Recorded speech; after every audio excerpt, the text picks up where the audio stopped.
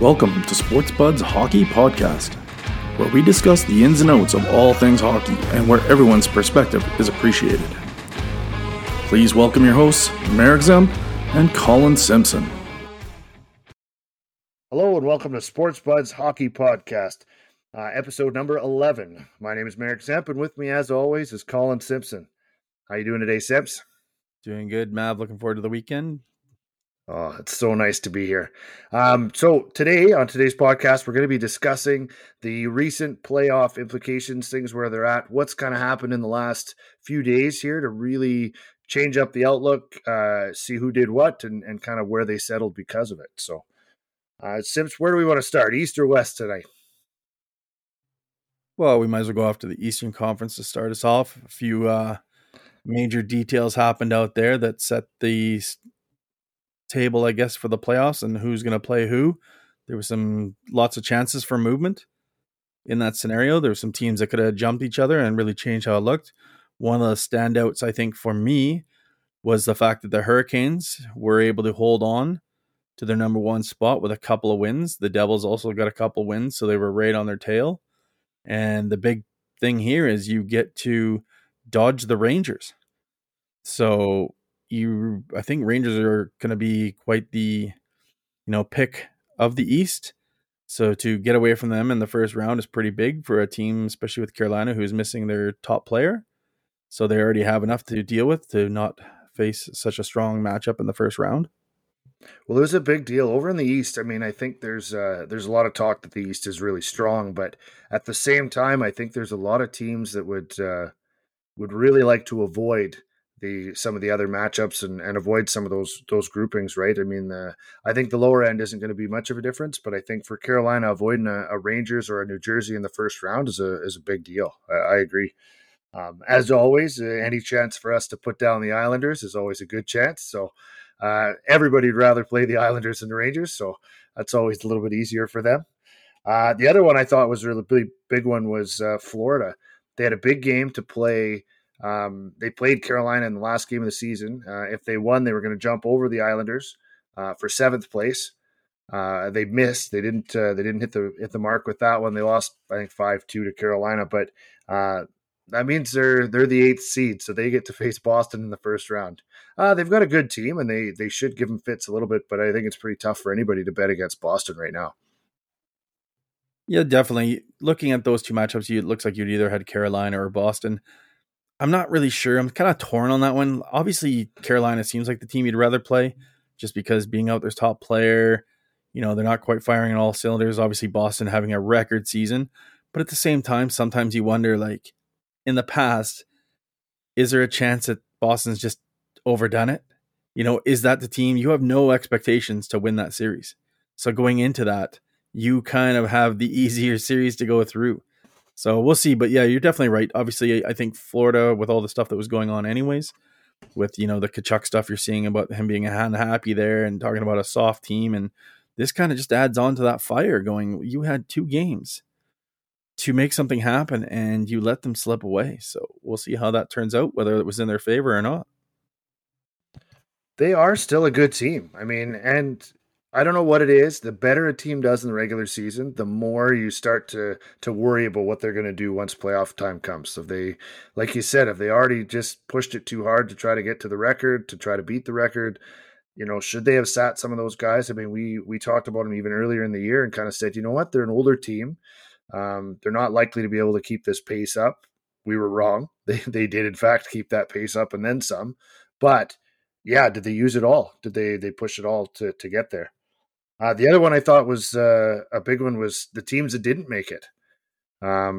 Couple of big names there too. The Penguins and the Capitals. I don't remember a time when these two were both out of the playoffs. It's probably been 10, 15 years for both of these guys to be out. So that's a pretty big development too. Yeah, definitely. I think I heard on a podcast the other day that it was like 2004, 2005, last time the Penguins weren't in. It's just after Crosby and Ovechkin entered the league. So that is a huge deal. Obviously, the Capitals have been out for a little bit, but the Penguins, to be honest, surprisingly, with all that experience and talent, choked. They had their own destiny in their hands, and they lost 2 straight at the end. And Now they're not part of the postseason. Now, is this the indicative of the future for these two teams? Time will tell, obviously, when we still got the other stuff chasing, but it's looking like some good matchups in the East, though. I'm looking forward to it. It's going to be really exciting.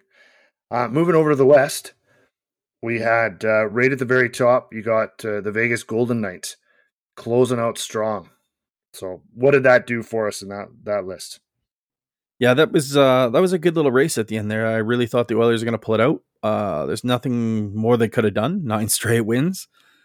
Vegas just happened to do what they needed to do, get their last 2 wins to stave them off, which was for them massive, in my opinion, because they now face Winnipeg instead of playing the Kings. And the Kings have been a very strong team. Teams have had a lot of troubles with them this year. So that gives the Oilers definitely a much tougher matchup. I agree. Even with Edmonton's dominance of late and how well they're doing, it was a 2-0 game against LA. It was a 3-1 game against LA. Like they weren't throwing up big numbers on them. They weren't doing all that stuff. So I think it is going to be a tough series. And I agree, Winnipeg should be a little bit easier target. I was really hoping, obvious as an Edmonton fan, that they would get into first place. But the side note, we talked about it a while ago, Vegas and LA. With Jonathan Quick being traded and then traded again to Vegas. The idea of a Vegas-LA first round was kind of exciting, just to see if Quick could stand on his head and, turn the clock back a little bit against his old team and get a little bit of revenge on him. But as it is, I'm hoping that I think Edmonton should continue their ways and go from there. So the other one, obviously, as you mentioned, is Winnipeg. Will be Vegas's first round opponent.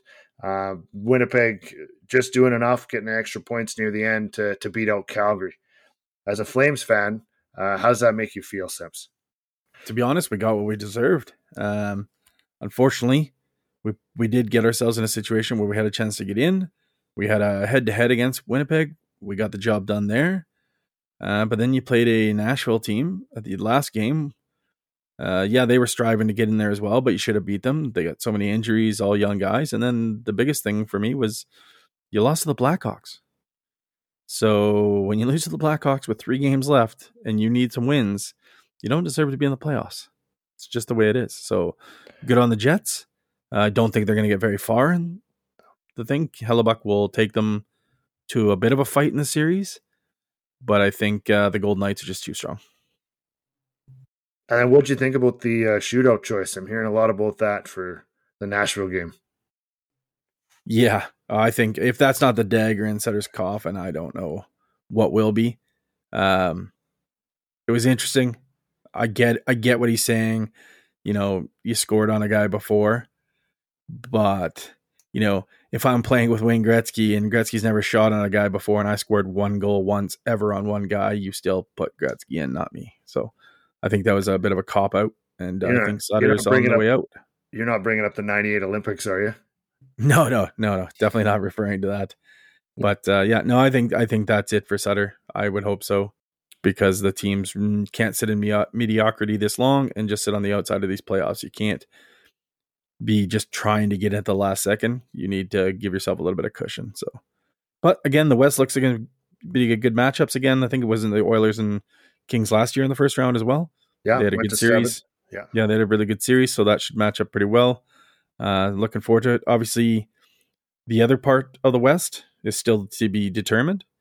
We've got Colorado has to play tonight, so depending on how they do, they could leapfrog the Stars, which will then change up our matchups a little.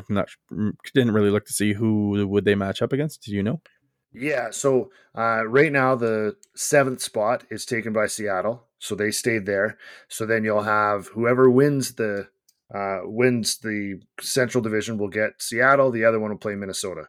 So if Colorado, I think if they get 1 point is all they need. So as long as they get it out of regulation, I think that's enough points. And then Colorado will take it, and then they'll play Seattle in the first round, and then it'll be Minnesota, Dallas. If they lose tonight, then it will be Dallas and Seattle, and then Minnesota and Colorado.